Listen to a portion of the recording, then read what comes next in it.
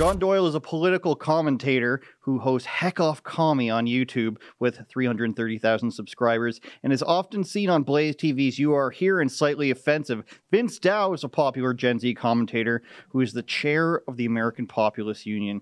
When he was in high school, his classmates tried to stop him from being valedictorian just for his conservative views. Both, I'm happy or unhappy to say, have been kicked off of Twitter. Welcome, gentlemen. Vince, John, how are you guys? Doing quite well. Thank you for having us here. Our favorite Leaf, Andrew, host of the immensely popular Andrew Says show. We're excited to be here. Yeah, I agree. It's great to be here. Great to be back, like he said, with my favorite Canadian. Yeah. Appreciate the good words, you guys. Lockdown situations. We just went into a lockdown, you guys. Curfew in Quebec. What's the situation where you guys are? Are we feeling any coronavirus at all?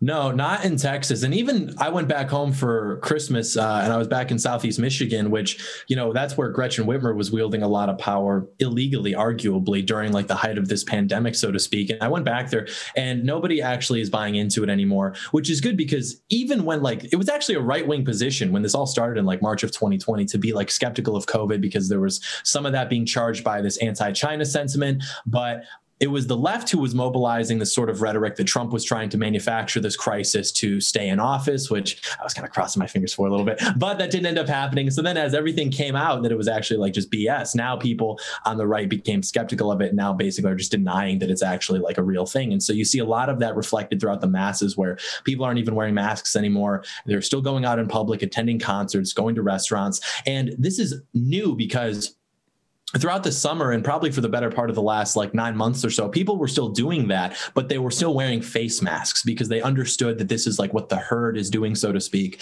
And they didn't want to get, caught into some sort of viral incident. They didn't want the confrontation. So they're like, okay, I'll wear the mask. But now slowly over time, people now aren't even doing that, which is good because the masks in themselves were never a display of like a defense against like some sort of, virus or something like that. Because even on the masks packaging, it says this doesn't actually prevent like a viral infection or something. Like the whole point of the masks was basically a gesture of conformity to the narratives, which is why if you were not wearing a mask during the height of the pandemic, people wouldn't give you a look of like fear, like as if you walked in with like an AR-15 to a public place or something. They gave you a look of like disgust, like you're not doing that thing we're all supposed to be doing. It was like a dirty look, the same way that if you walked into a store without pants or something, they would give you that dirty look because what you're doing is deviant from what we're supposed to be doing. This is what we're supposed to be doing, and it makes them uncomfortable because what you're doing is demonstrating that it is possible to be deviant from that sort of manufactured group consensus. So I would predict that this whole thing is basically going to be over by May.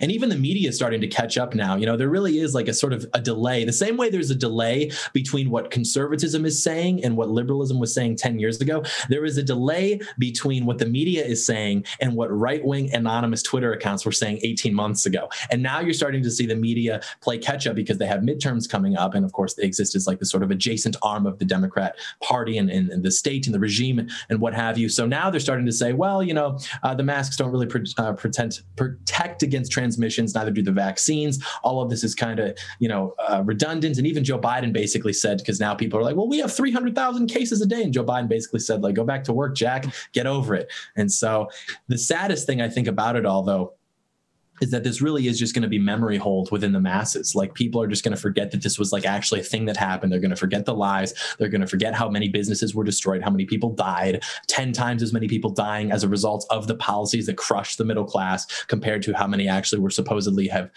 died from the virus, things like that. So it's probably the greatest psyop in human history, I would say. Stealing my talking points, John. Vince, you're still in California, right? And can we full screen when you're talking? There we go. No, you're not. I need to catch up. No. Yeah, actually, I've been living in Florida since last August. Yeah. So, I mean, out here, it's Florida, everyone knows the story. I don't think it's a shock to anyone how that all works out here. But I actually went home for Christmas, back to LA, and it was the opposite of what John said. Like it's literally everyone's still wearing masks and all that stuff. Actually, I mean, the thing about people in LA is, they're very hypochondriac when it comes to this stuff, and they just have low impulse control in general. So like the second there's any like news of any new spike or anything like that, immediately it's like, oh my gosh, like everyone just basically still freaks out, even though this has happened like every single time, right? Delta, the second, third waves of the original one, all this stuff. No, they're like still extremely like freakish about this stuff. You go in LAX, many double masks. I saw many of them. It was insane. Like it was just all over the place. So LA, I don't know. The story of that place. That place is a lost cause. It probably resembles Canada in a lot of ways. I could barely go anywhere in LA because I'm not vaccinated. I'm not going to make a fake vaccine card. People do that thing and, oh, I'm so cool, I'm such a rebel against the system. Like, no, you're actually just basically playing into the system. You're getting around it, but you're still enabling the mandate. So I wasn't going to do that. So I barely went anywhere. Didn't see any of my high school friends because of that reason. But yeah, back here in Florida, great to be back here. And I think John is right too. I think that we're kind of now reaching the point where it's just basically going to be given up. I know the kind of boomer talking point is like, well, they're just going to keep wielding power for as long as they can wield power, which is true. But I think they're kind of running out of that point where it's like useful to them at all, really, to like continue to be locking people down or mask mandates or whatever. I think probably the new front is going to be the vax mandates, right? That's probably the new kind of angle by which they're going to wield power. And even then, I think they're struggling a lot with that because, you're seeing labor shortages, you're seeing mass economic loss, which I guess they're willing to take some of, but the question is, it's kind of going to be this whole situation of push and pull, like who's going to basically cave first. At the end of the day, if enough unvaccinated people decide, we're literally going to boycott the economy unless we're allowed in, I don't see how long they can keep that up for, but I think that's kind of the new front, right? It's no longer really about fighting lockdowns or even mask mandates to a large extent. It's probably the vaccine stuff. They literally are incapable of understanding how political power works. They literally cannot understand that, which is why, of course, that which defines the boomer is simply the inability to understand that things have changed. And it's like they sort of have this infantile conception of how power is wielded because their entire concept of power has been spoon-fed to them by Hollywood and by public education. And so when they think of power, they think of this one guy who just gets off on making people have to like, oh, you have to listen to me. And it's this one guy, which is not how it works. Part of how liberal democracy maintains its tyranny is by convincing people through mass media brainwashing that they have consented to the tyranny. And so this is what you see with like voting, for example. Like obviously the oligarchs and the ruling class are going to do whatever they're going to do anyways, but they have to hold elections so that people think, well, I have consented to this, therefore it's true. And what we saw in the 2020 election was a little bit of we'll say fortifying in favor of who the ruling class wanted to be in office, which of course was Joe Biden. But you can only do that to such a certain extent. So for example, Republicans have been winning presidential elections for the last, 60 years or so. But if you look categorically speaking, they've been winning them by slimmer margins each time. So like Donald Trump, I think the number is 80,000 votes he won by across like 3 states in 2016. So he was immensely more popular in 2020 than he was in 2016, but still they were able to manufacture these ballots in urban areas and were able to like override that. And so it's like, with midterms coming up, they know that there's going to be a huge red wave because Joe Biden is so unprecedentedly unpopular. Virtually every metric by which you could measure the success of a presidency is showing that he's absolutely tanking the country. And it's like, okay, they have to kind of ease off the gas a little bit because they know that they can only correct within a certain margin of error in a way that would fortify the election in a result that they want it to go in. And so with something so unpopular like all the COVID draconian restrictions, they know that they now have to ease off of that in order to kind of make things a little bit more realistic for them in terms of making the election go the way that they want to go in the 2022 midterms. See, that's what I was thinking about here because we have provincial elections, state elections coming up for 3 provinces this year. You guys have the midterms. Even Australia has an election, I'm pretty sure, but they just locked us down again for at least another 3 weeks. I don't know if this is their big play to, say, look how the boosters work or what they're doing with that, but like I mentioned before, Quebec has a curfew now. Vince, what are you thinking? Is it do you blame the politicians at this point for going as far as they can? Are you blaming people for not standing up? Obviously, you voted with your feet, which I'm hoping to do at some point if I'm allowed to leave the country. What do you think about this? Well, like John brought up, in a liberal democracy, it's always kind of a mix of both, right? I think it's definitely true that the people at this point, because I think part of the reason why you don't see that stuff so much in America is because, generally just the American spirit, like Americans are more resistant, even like liberal Americans as compared to liberal Canadians or whatever, are more resistant to that stuff. And I think they just kind of knew all along that some type of lockdown like that wouldn't be possible. But at the same time, you can't just entirely blame like the masses, because what are the masses in any population, especially in like a democratic society? The masses are simply a product of the institutions and the media inside of mass narratives that kind of form what the masses think. So, I think it's a two-way street. And, I don't want to bring up the whole boomer talking point of like, it's just time for people to wake up. But, in a way, I guess that kind of has to happen. So, John, are you really predicting a red wave for 2022 for the midterms? I mean.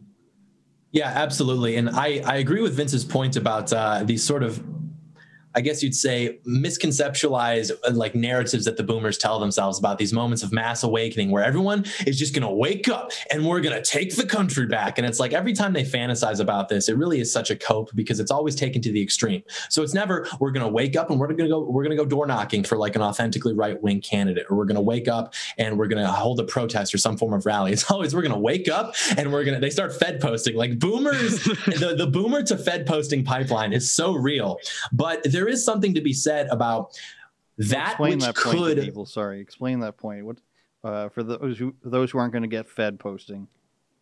So Fed posting is it's slang for when you say something that could get you in trouble with like federal police. And so it's said that because a lot of times what you see is these federal informants or federal agents will literally infiltrate right-wing, exclusively right-wing, by the way, spheres of conversation, whether that be online or even like militias or something, and they'll start saying things to try to entrap people. So this is what happened with that whole Gretchen Whitmer kidnapping thing. They were in these group chats and they were like, hey, what if we kidnap the governor? And someone was like, yeah, what if? And then they got arrested. And because, that came across Gretchen Whitmer's desk, as it does, or came across her, chief of staff or her comms person's desk. And they had to make a decision as to what to do with that story.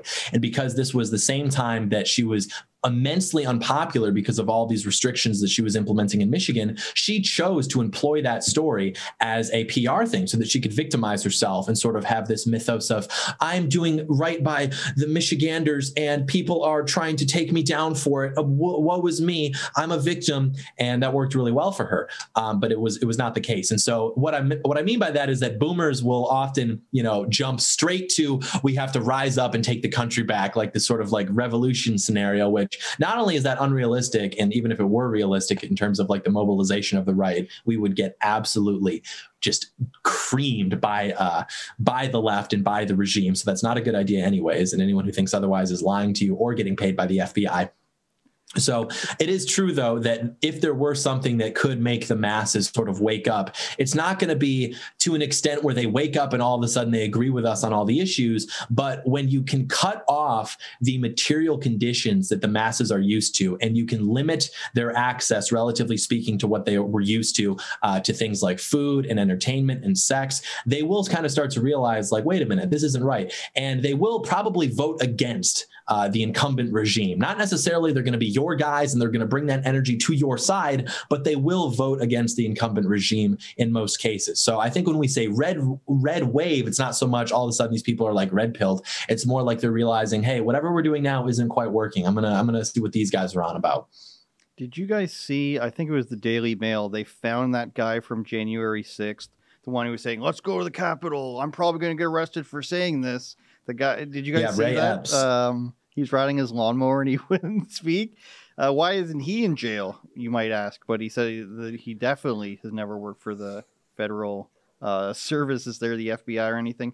What do you think there's an end to the January 6th story? Or do you think they just let it sort of die out with this inconsequential trial they've had, or a court case? Vince? No, I think it's something that is going to be basically brought up and milked whenever it's needed, so you'll kind of see it canned for quite a few weeks or months. And then, whatever the scenario has to be, there's an election coming up, or, Biden is just very unpopular in some other regard. They're just going to keep bringing it up. And I think what they're trying to do, and I don't know how successful it will be. I think it'll be marginally successful. What they're trying to do basically is make this like the new 9/11, 9/11 being the sort of terrorist incident that defined American life for basically some odd like 2 decades. They're going to try to do that as much as possible. Now, I don't think it'll be quite as successful. I don't think it'll ever really shape our lives as much as 9/11, but that's what they're going to try to do. And I think even if 1/6 itself sort of becomes so kind of a distant memory in the back of our minds, it's going to kind of formulate, I think, a lot of federal policy when it comes to the national security state and whatnot for like decades to come, the same way 9/11 did. And you'll definitely see it kind of in the back end used as motivation for, definitely crack down on a lot of conservatives and dissidents and stuff. And that's all by necessity too, and you'll see this 2 days from now, where they're going to be having specials on mainstream cable television networks. They're going to be making documentaries about this, all very emotionally turbulent things, because that is arguably the most important historical event for the left. And it's funny because, the far right and the far left sort of have this like horseshoe connection on how they perceive that event, the same way they do with Charlottesville. They think it's like the most important thing to ever happen, because the far right will be like, we stormed the Capitol and we showed them that we're the people and we're not going to let them take our country. And it's like, okay, well, what happened? You kicked the bear and now you're going to get your teeth kicked down your throat. Like, they're arresting you. They're going to mobilize post 9/11 legal infrastructure against you. So it really wasn't that big of a deal. You accomplished nothing except getting yourselves basically arrested. And the far left does the same thing with look at what white nationalism does. It's the same thing. The person who's more objectively analyzing this will tell you that it was basically nothing. It was totally inconsequential. But the regime needs to propagate it. It's sort of like, I hate to use the allusions to Nazi Germany, because that's a very like Reddit tier understanding of history, but it's sort of like with the Reichstag fire, or even when Nero burned down Rome in, I think, 436 AD. It's like the sort of manufacturing like this crisis to justify the existence of the regime, because what mobilizes leftists, and what always has, is that they have to believe that they are in this perpetual state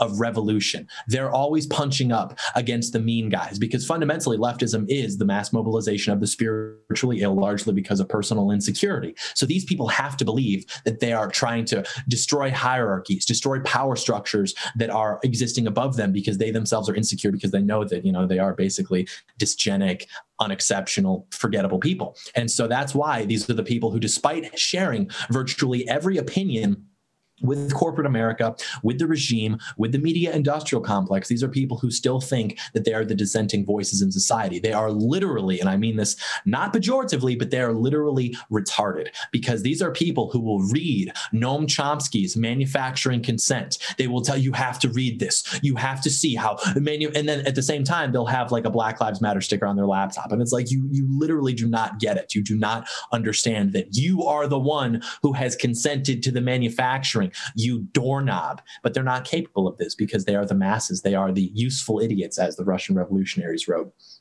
This really came home to me when I saw that Colin Kaepernick is still in the Madden game and gave it a very favorable rating. Very angering to a person like me.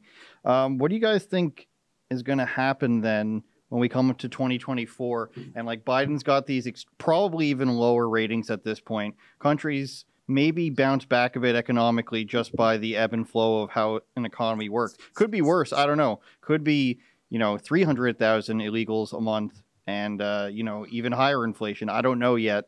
But do you guys think we get Trump-Biden round 2? I know the Rogans of the world are saying it's going to be like Kamala and Buttigieg, or they're going to put in Michelle Obama. What do you guys think? What are we getting set up for here? Because it's not going to be something normal. It's not going to be straightforward, I don't think. I don't think it's going to be that simple. What do you guys think? So honestly, I'm kind of black-pilled on 2024 in this sense. Not necessarily that like Republicans can't win, but like assuming that let's just say it is Trump versus Biden or Trump versus Kamala, it's more so that I fear that the kind of system will not allow authentic, 2016 spirit, like the Trump we want to win. Okay, if that makes sense. And I really sort of started, you see Trump saying all this stuff about the vaccine and whatnot, and just really keeps continuously picking this hill to die on, really kind of abandoned his base when it comes to the issue of vaccine mandates, won't really talk about it that much. It kind of has me a little bit like, I don't know necessarily if the Trump we want, like the real Trump, will be allowed to win. And you might even see it just kind of artificially manufactured that Trump basically becomes the guy we fear he's becoming right now to do that. I don't know. I mean, we'll have to see. There could be a total turnaround.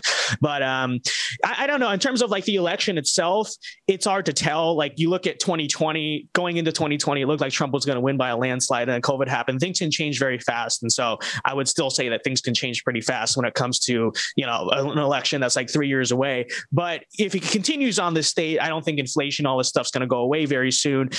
I think we have a good shot. There's also an argument to be made. It might get so bad and then peak in 2023 and then come around in 2024 because there will be a slight recovery. It will look like Biden is like fixing things. That's also a possibility, but I don't know. It's far away. I'm more concerned right now with like the state of Trump, who he's going to run. I mean, we kind of know that, but like the state of what he's going to be as a candidate, John, you're a known Republican. Are you putting your all bets in on them?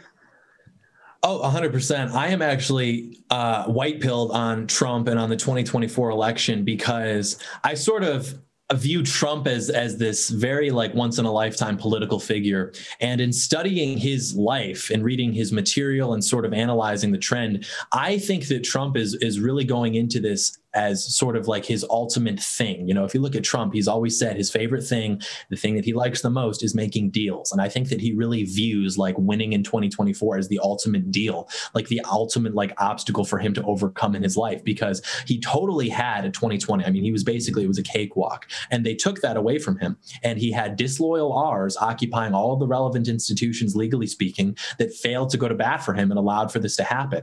I think that he's making moves behind the scenes to prevent that from happening in 2024. I think also the margin between where he was at in 2020 and where he will be in 2024 is going to be much more advantageous to him, both in terms of his absolute gains and the absolute losses in terms of support for his opposition.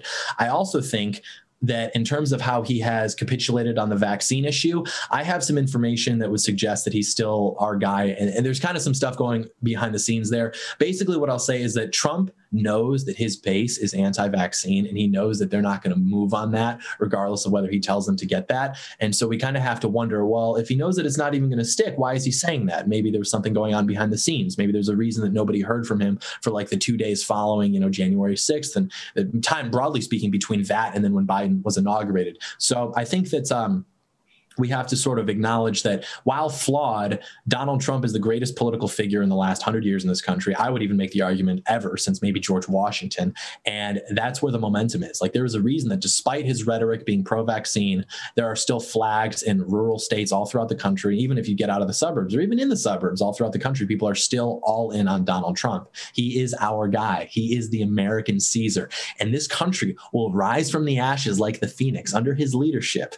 And I'm excited for that. And Vince Dow, you have to call it a plan a little bit there, John. I'm totally trusting the plan, not the Q plan, because that was a psyop. But, I do have to say, people like Vince Dow coming in, they're not sending their best. And he's saying, we have to not go all in on Trump, that maybe Trump is I didn't say that. I said I am all in on Trump. I'm just concerned. It's concerning, John. I don't have the insider information like you do. This is why we trust the plan. Vince Dow's over here like, well, I'll trust the plan provided that I have all this information. No, trust is faith. You have to just trust the plan. Patriots in control, Vince. Everything's going to be fine. This is a John Doyle t-shirt waiting to happen. Trust the plan with a capital P for Patriot or something like that. Were either of you guys at America Fest? Mm-hmm. I was in town. Give me some takeaways from that as a person who's not allowed to leave his country. Cringe, good, somewhere in between. They kicked out the Elods. What do you guys think about the event after going there? I like Elod a lot. He's a friend of mine. I think he does great work, but I think that he frankly deserved to get kicked out for that. And I know that's an unpopular take because we want to like sort of, excuse my language, but we sort of want to like masturbate to this idea of like journalists getting the scoop and journalists should be able to ask any question and free speech. And it's like, that's true, but it's like, Kyle Rittenhouse is the most popular figure on the right now, other than like maybe your Tucker Carlson's or your Donald Trump. But in terms of the amount of people who gravitate towards anything that he has to say, that's the guy. So maybe he comes out and he says that he's in support of Black Lives Matter. Now, instead of looking at this objectively as this is a kid who has been thrown into the spotlight, maybe he doesn't have all the right positions, but still, this is so important that he exists as this figure because what he represents is that the right is willing to defend themselves. Maybe not politically, but at least we still have enough courage to rally behind the issue of self-defense against leftist mobs. That is so important. And what he represents as a figure is so important.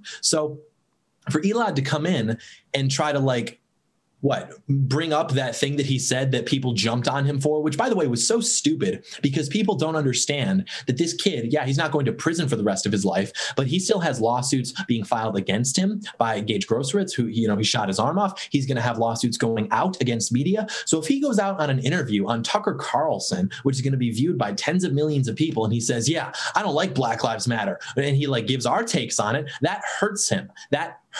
And so people want him to all of a sudden, because he's in the spotlight because of one issue, all of a sudden be good on all the issues. And it's I can't say anything. I've hung out with him. All I can say is that everything he is saying is strategic. Again, you have to trust the plan. You can't have all of the information at all times. And for Elad to come and kind of do that, I play ball. I understand what it takes to go viral, what it takes to be popular. I think that there was probably a little bit of self-interest at work there. He wanted to be the guy to ask Kyle the question that everyone was mad about. And I get that. I'm not saying that's wrong. But, if you're going to try to swing at the king, you better make sure you don't miss, I guess would be the thing there. So, yeah, I think that was kind of stupid of him to do. Vin, do you want to chime in on that? Maybe Hawaiian shirt angle, something like that? Yeah, I agree with John on that. And I think the whole freak out over Kyle saying he supported BLM was largely overblown, and I'm not saying I support the statement, I'm not going to make kind of excuses for the statement in itself, but it's half of the people who were really freaking out about this, a lot of times are the same people who literally pretend to be liberal in class to get an A, and so you're not willing to kind of take this stand for a grade in a class or to keep your job or whatever. And you have this guy on the other hand, there's threats on his life, he almost faced, like John said, prison for life, still facing lawsuits to my understanding. And it's this guy has basically, the biggest stakes on basically his entire life is on the line with this stuff. And you're expecting him to do something that a lot of people will conceal or just straight up lie about to get very easy, cheap opportunities in life. So, I'm not defending the statement in itself. All I'm saying is I think it deserves a little bit of perspective, and the kid is 17, 18 now. So, I would say show some grace, don't show, there's no need to defend the statement, but show some grace towards it is what I would say. As for America Fest, I don't know. I actually didn't go. I only went inside for 2 speeches, whatever. Most of the time I was just there to kind of meet the friends I grew up with in this movement. So that was kind of the main point. So I don't really have much to say about the event itself. One thing I want to add on to that as well. I'm not suggesting that he should have been kicked out because he asked the question. It was the manner in which he asked the question. And also you can watch the video. He's trying to really insert himself in between the entourage of Kyle Rittenhouse, so to speak. And it's I would be so in support of that if it were basically any one of my political enemies. But you have to understand that Kyle is such an asset to us. And he's also got a huge target on his back. There are people who are literally calling for this guy to be executed. And it's they don't have really that sophisticated of, security. Obviously I wouldn't want something like a TSA at AmFest, but they really do have to have absolutely no gray area with how this kid is, operating. I mean, everywhere he goes, he has full security. He has this entourage. And it's you kind of want to pervert that so that you can have your viral moment and ask a question. It's not even a good question. It's literally just serves to either hurt him or maintain his status. It just didn't make any sense to me. So you're flying really close to the sun these days, John. And what do I mean by that? No, I mean you're close to the epicenter of the conversation, is what I mean. Not close it's so true. Not close to the commentarily sun. Commentators. Try getting it out. I don't know if you're going to put this on television. Oh, good reference, John Doyle. It's very 2016 of you. What I was going to ask is about this guy. Who's the bearded alpha male guy that's been making the rounds these days? Jack Murphy. Yeah, what is? I hadn't heard of him until this fiasco. You seem to have the inside information, John. Is this true? What people are saying? Are the claims true of his past? Well, Andrew, I'll say I don't know anything. First of all, I have no issue with Jack. I'm a businessman. I get along with everybody. And I've just heard that many people are saying that he was doing, amateur pornography on cam sites back in 2019. And a part of that whole, history included him masturbating with dildos and talking about homosexual intercourse that he had with men, particularly college-age men. And I don't know if this is true. These are just things that I've been told. People are saying this. But unironically, I will say, this is a guy who followed me on Twitter back when I was on Twitter in March of 2019. And I remember this was one of the first bigger accounts. I think he had about 12,000 followers at the time. And I clicked on his profile, and he had in his biography that, he covers sex and culture and masculinity. And so I followed him back because I understood that was the etiquette. And then I met him at a party in DC in early 2020, pre-COVID. And I was talking to him. He's a really nice guy, and he had a lot of interesting things to say. But one thing I noticed about him is that he had very soft eyes. I've never seen that on a man before.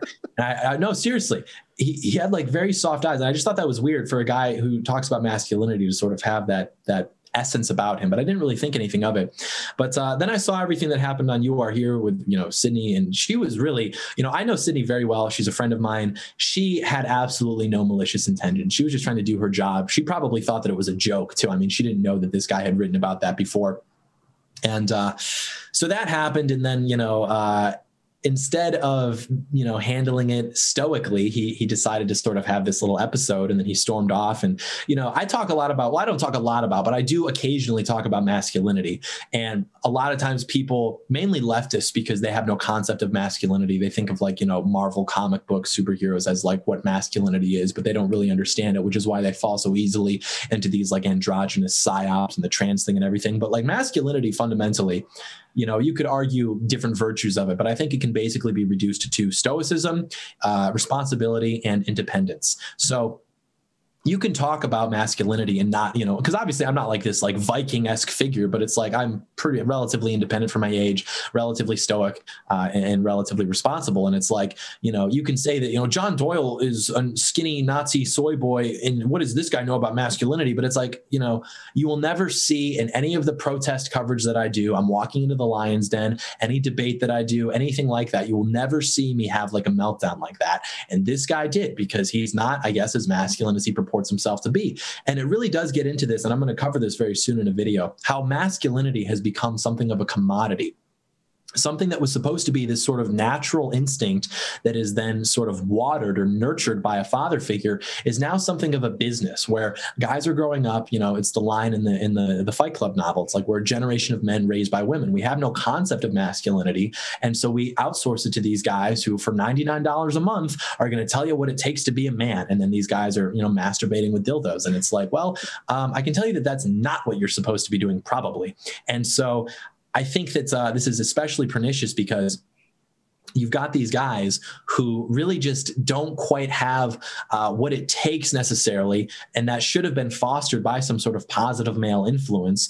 But instead of going out there and becoming more responsible, becoming more independent, and trying to, be more confident with themselves, more secure with themselves, to try and develop some degree of stoicism, they're like reading these blog posts about like, this is what like an alpha male or a sigma male would do. When a girl does this, you should say this. They're trying to like kind of like lockpick their way into being a man and using like these little tips and tricks. And it's like, that's not what it's about. You're never going to have that. Masculinity, being a man, is something that is nurtured over your entire life, basically. Like I know guys who are 70, who are more, manly, even at their, approaching decrepancy than Jack Murphy at like, however old he is. And I also know guys who at 23 are more masculine than some guys in, their 40s who still like aren't married and they're still living, in New York and eating avocado toast with their lattes and everything. Like it really is not so simple as kind of like, oh, I believe these things and I have these programs and I lift weights and I do this and therefore I'm a man. It's like, if you're not responsible and you're very emotional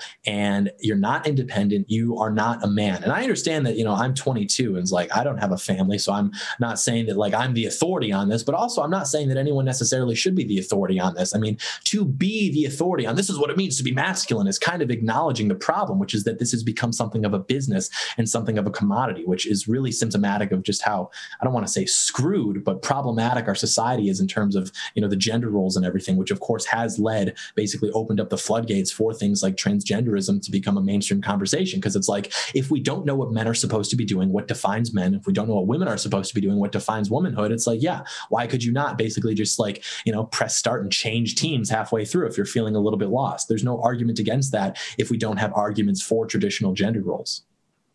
Sex, Love, and Masculinity is going to be my book, I think. Vince, I was going to let you talk on that subject if you have anything else to add on that John hasn't stolen from you. I think true.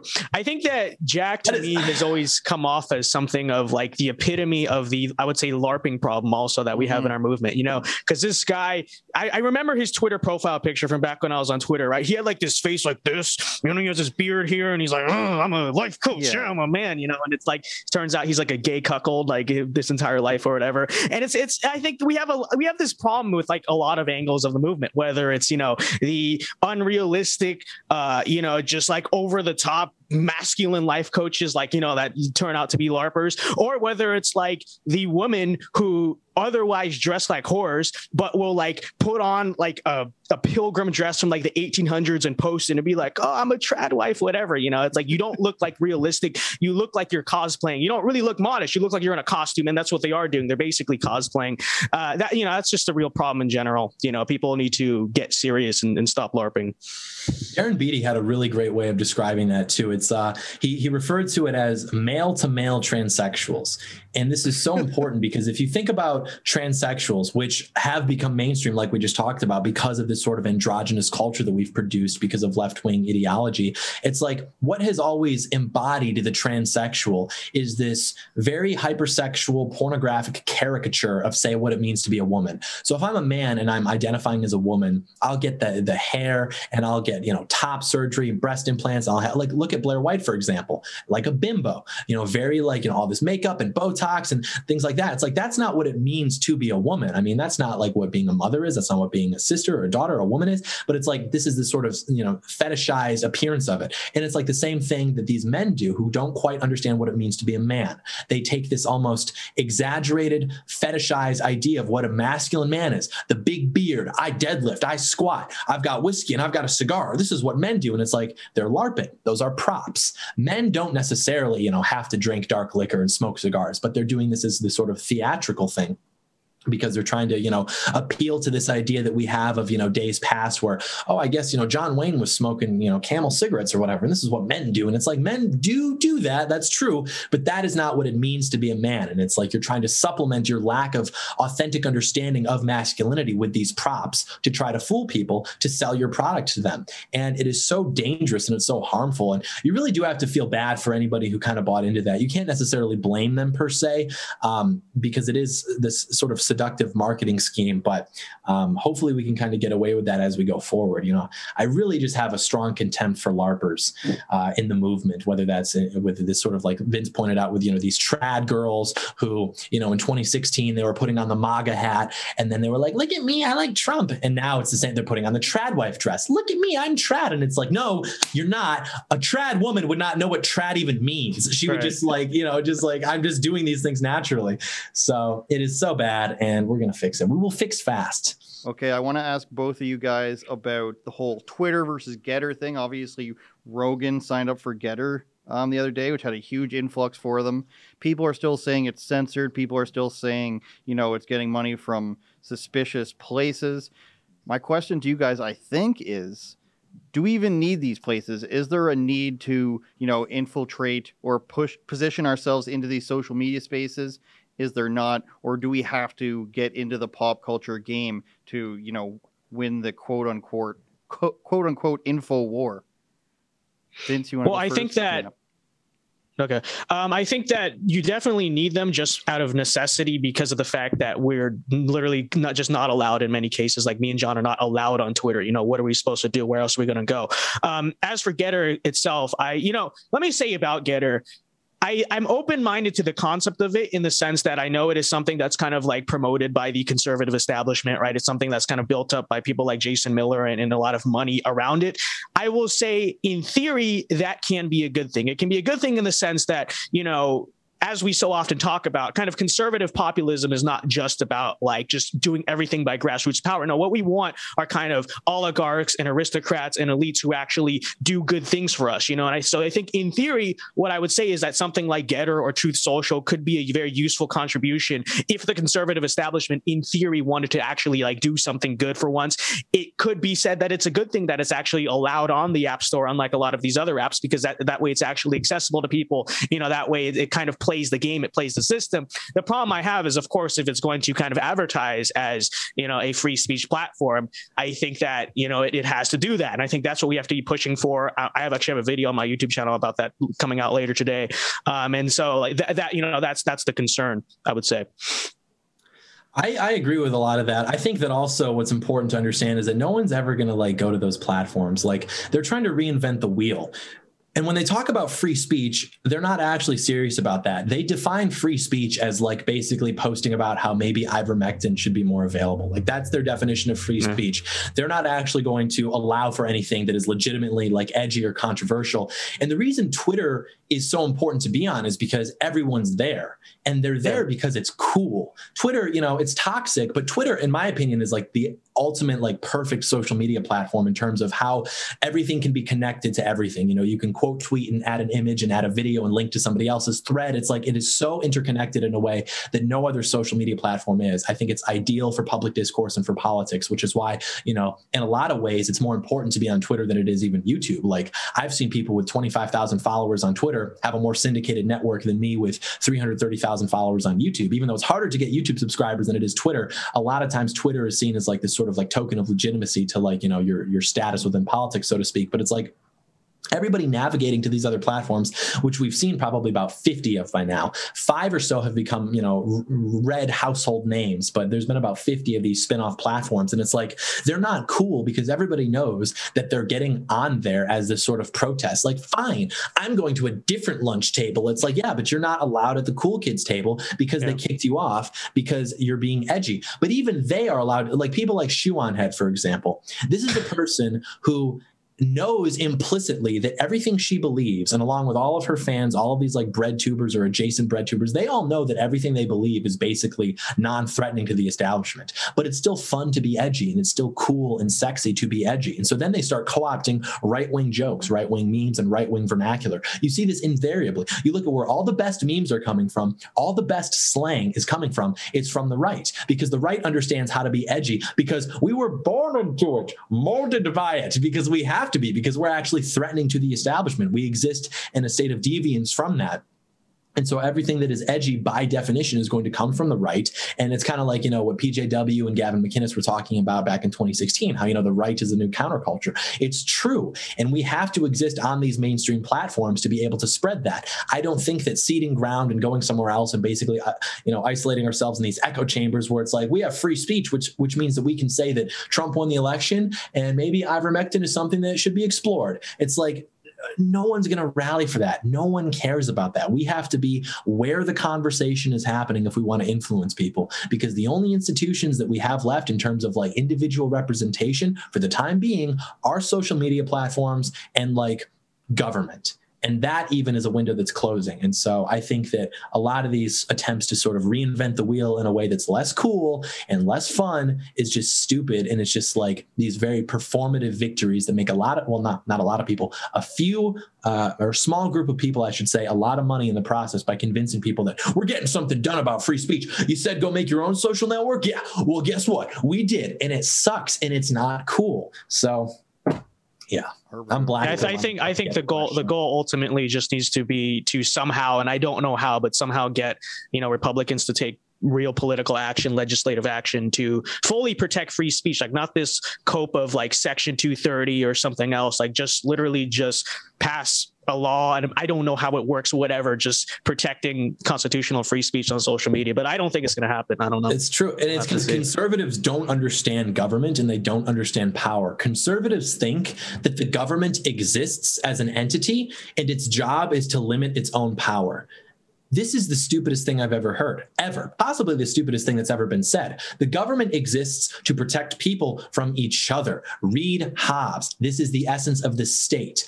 If in practice free speech is now gravitated towards the public square, the government has an obligation to make sure that I can say what I'm supposed to say. And if anyone disagrees with that, then they should not be allowed to say things because they're now posing an active semantic threat against what I'm trying to say. And so they should be re-educated, probably in Canada. You know, when I take power, we'll negotiate some sort of deal there. We'll send, because they're not sending our best to America. So we'll send them to Canada. They can go, you know, to Northern Ontario and get re-educated or something like that in exchange for a visa for our good friend Andrew Says. Thank you, John. I think we solved a lot of cultural issues today. We might have to make this a regular segment, a regular panel. Final words, John. Anything you want to add about Vince stealing your flow, your talking points?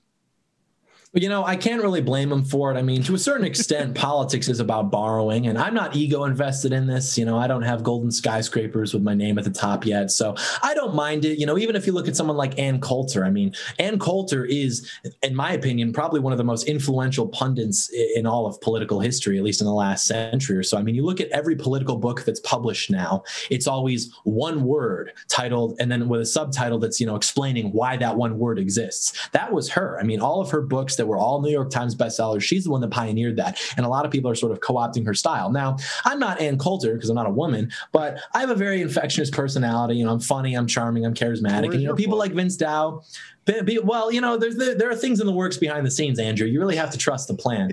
And people like Vince Dow, who they're not that funny, they're not that smart, they're not that charismatic. They have to sort of co-opt that. And I understand that because, you know, what Vince Dow does bring to the table is the fact that he has a silly name and he's Vietnamese.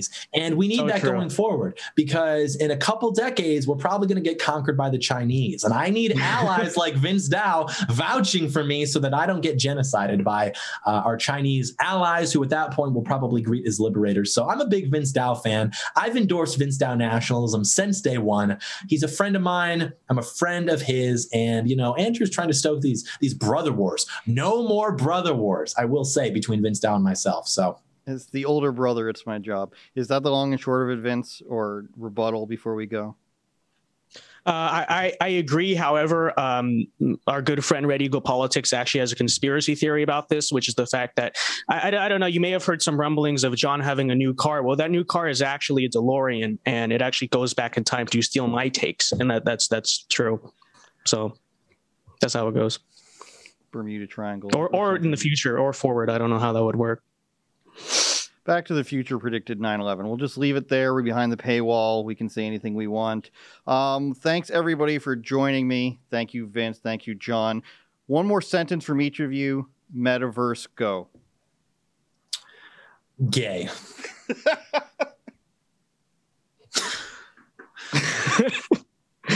Vince Dow nationalism. Gay. All right. Incorrect. Say goodbye to Canada, you guys. All right. Bye, Canada.